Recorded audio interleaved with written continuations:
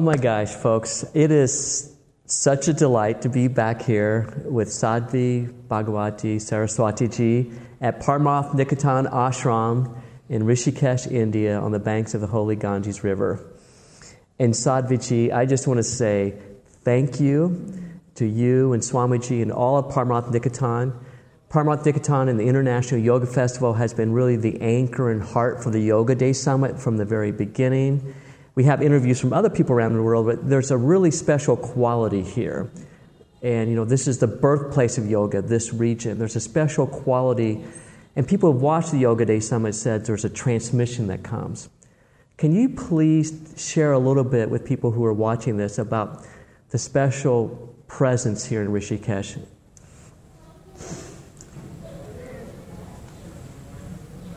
In most parts of the world, you sit down and you practice meditation.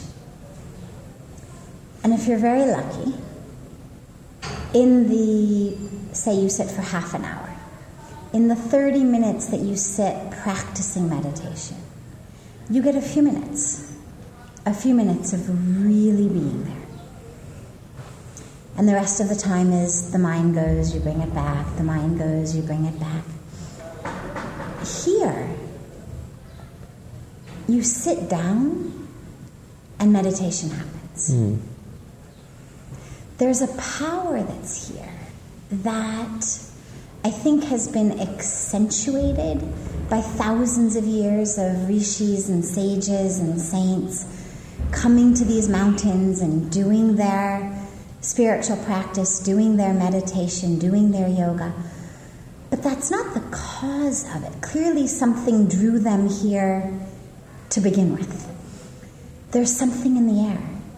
There's something in the soil. There's something in the water. Of course, it's Mother Ganga. Mm-hmm. But there's really a magic that's here in which, regardless of why you think you came, you get touched by it. And so you sit down and meditation just happens.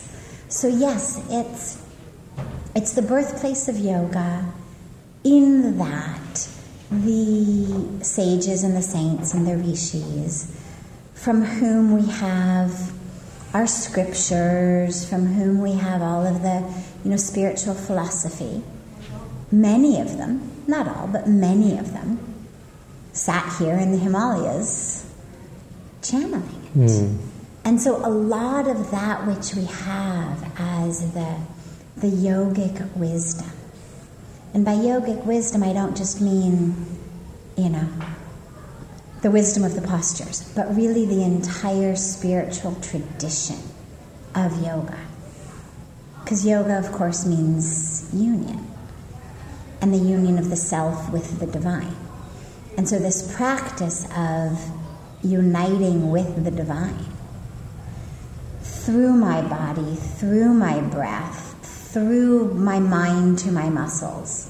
Yes, but all of those are just media for the ultimate union of myself to the divine. And so this was the place. These are the Himalayas. This is the banks of Ganga. This is the land of channeling wisdom. And so people come. Some come looking for that. Some come just because their favorite teacher or someone they've always wanted to study with and haven't had the opportunity to is going to be here. Some come because it sounds exotic and exciting to come to India. But it doesn't matter why people come. That touch is there for everyone.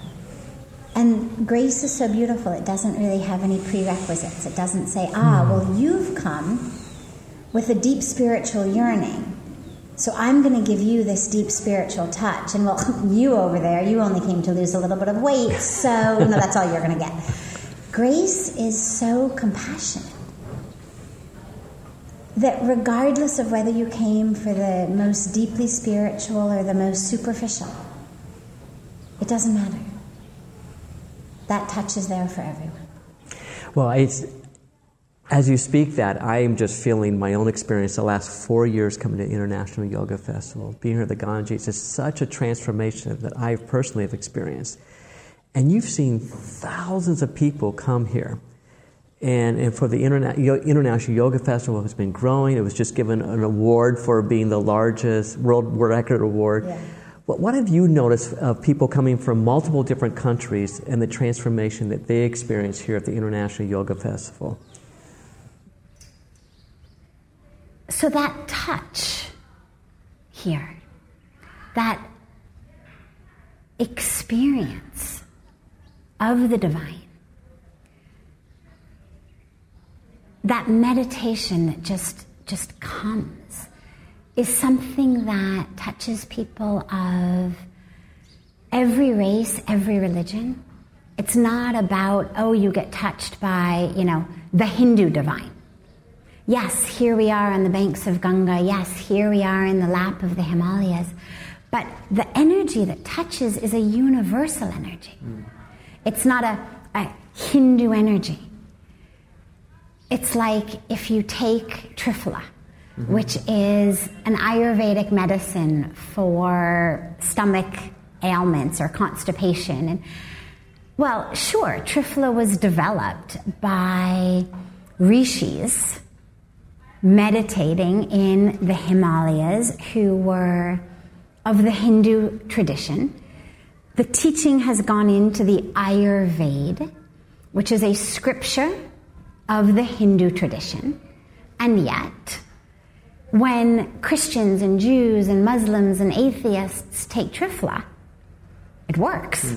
It's not like, it only works on Hindu stomachs. It works on everybody. And when people of other religions take it, it's not that they wake up in the morning and suddenly the Triphala has made them Hindu. They wake up as the same Christian or Jew or Muslim or atheist, but just with a clear stomach. Because it's universal. And in the same way, the power, the energy, the touch of this place is so universal. And it heals us and touches us on a level that is beneath, deeper than any religion we identify as, any race we identify as, any culture we identify as. And so, like Triphala for the stomach, it's a touch, it's an energy, it's a healing for the self. And then, but the other piece that I wanted to mention is, I think as it's grown, we've also started to see a lot of multicultural, intercultural transformation. And so you get people coming from countries that are at war, that are enemies, reaching out to each other. We had a beautiful social media experience from some of our ambassadors from the Middle East of different religious traditions, different countries that are at war.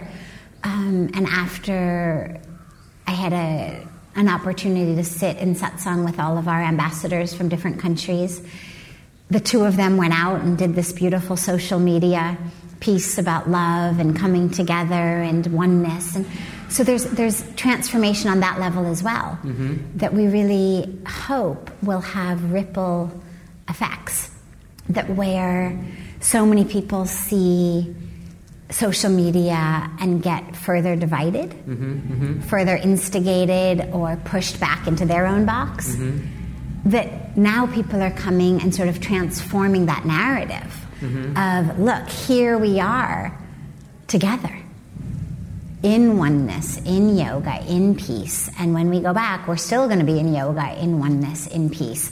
And if that can ripple out, then the transformation is even much bigger and more powerful than just what happens in this week. Well, this is the part that really touches me. I get moved when you describe that because, yoga from the birthplace is now spread around the world.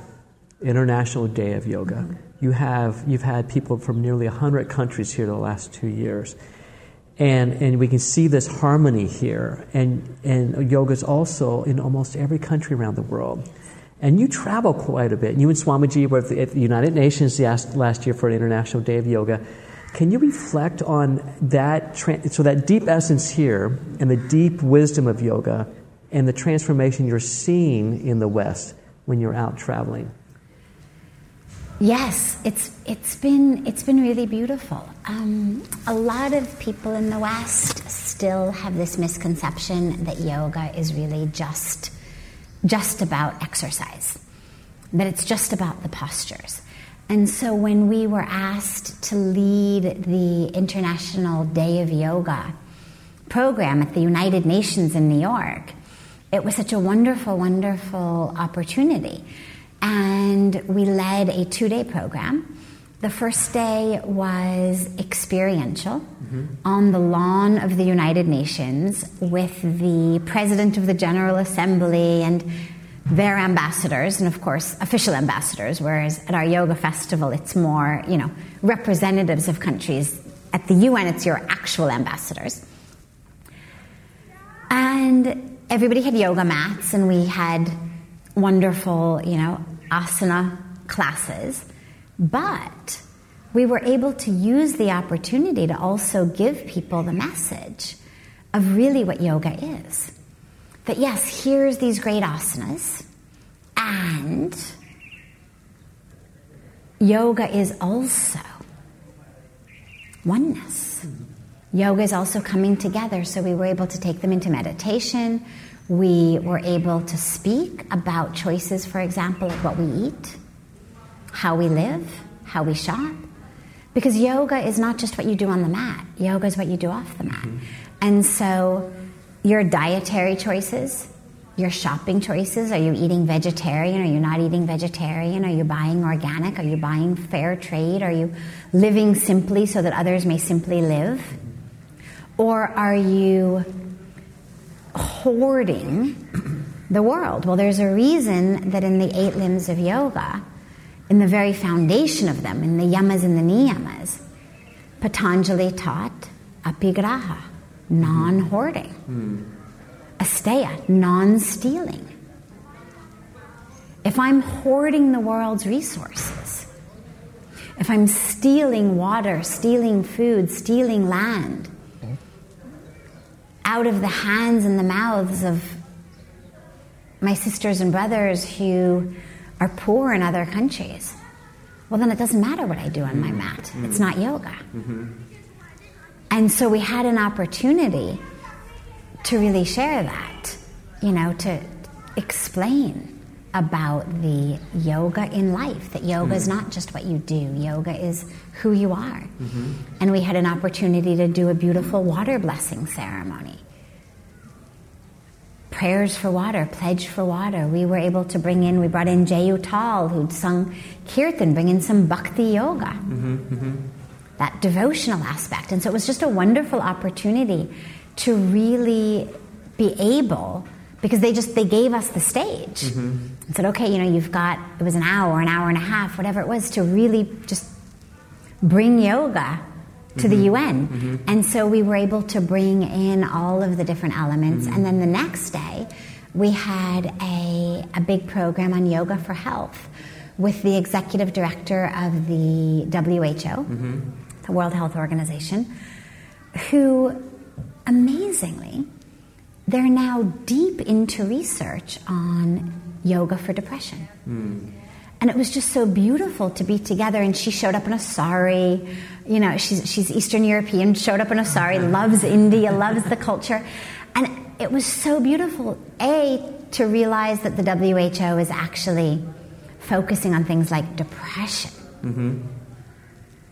And B, that they're focusing on how yoga can serve as the treatment for that already. And so we had a beautiful, beautiful program on that as well. And, as Pujya Swamiji said, he said, here we are at the United Nations.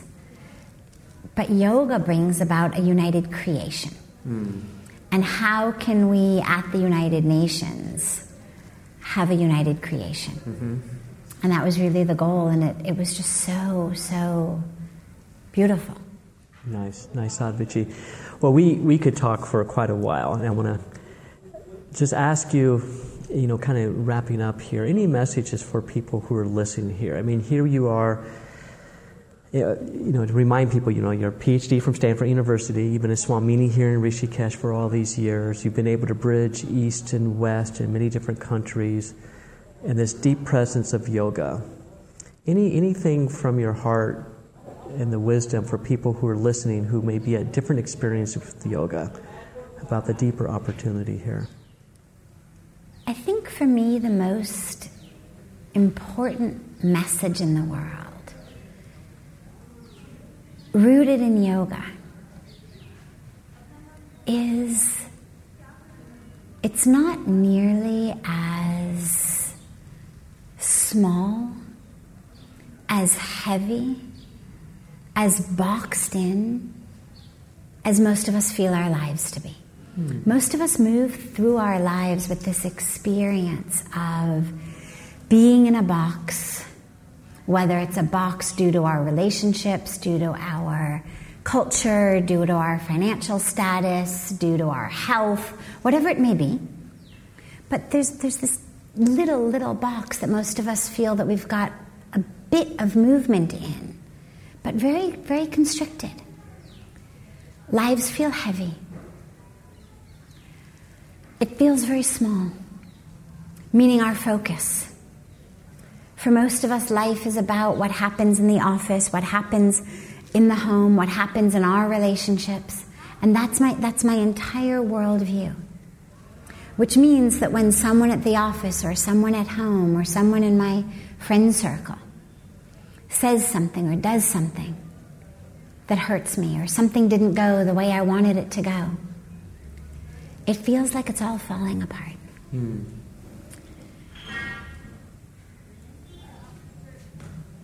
And what yoga gives us, what spirituality gives us, is not a negation of that, because that too is a reality, but an expansion of that. And that the goal then of yoga, of spirituality, becomes not about change my circumstance, but expand my awareness. So a good way to think about it quickly and easily is you think, well, if I have a glass of water, and into that glass of water I drop a rock, what's going to happen? Well, the water is going to splash all over the place. It's going to be quite a thing. I'm going to lose most of my water. It'll be a fiasco as far as the glass of water is concerned. And that's how most of our lives feel. Like these rocks just keep coming in, whether it's from, our family members, our employers, our employees, our colleagues, our elected officials, our whoever it may be. These rocks just keep falling into this glass of my identity. And so we spend a lot of time trying to, stop. Let me be in peace. Let me just maintain my peace, my joy. That's where you get the, I can't see you tonight because I'm feeling way too peaceful. And, just don't come near me. Things are really good. I just don't make me see that person. Because it's gonna be a rock in my glass. And my glass is so tenuous that it can't handle that. But what yoga and spirituality really teach us is the goal is not to try to keep the rocks away. That's the world. They're going to keep coming. They're just as natural as the water is. But if you drop the same size rock in a bathtub, it would have less of an impact. If you drop the same size rock in a lake, it would have almost no impact. Drop it in the ocean, really no impact. And so the goal becomes, how can I go from being a glass to being the ocean? And that's this expansion of consciousness that it gives us. And so if I can use that, and even before I use it, if I can simply know it, if I can know that the problem is not the rock, the problem is that I'm living as a glass.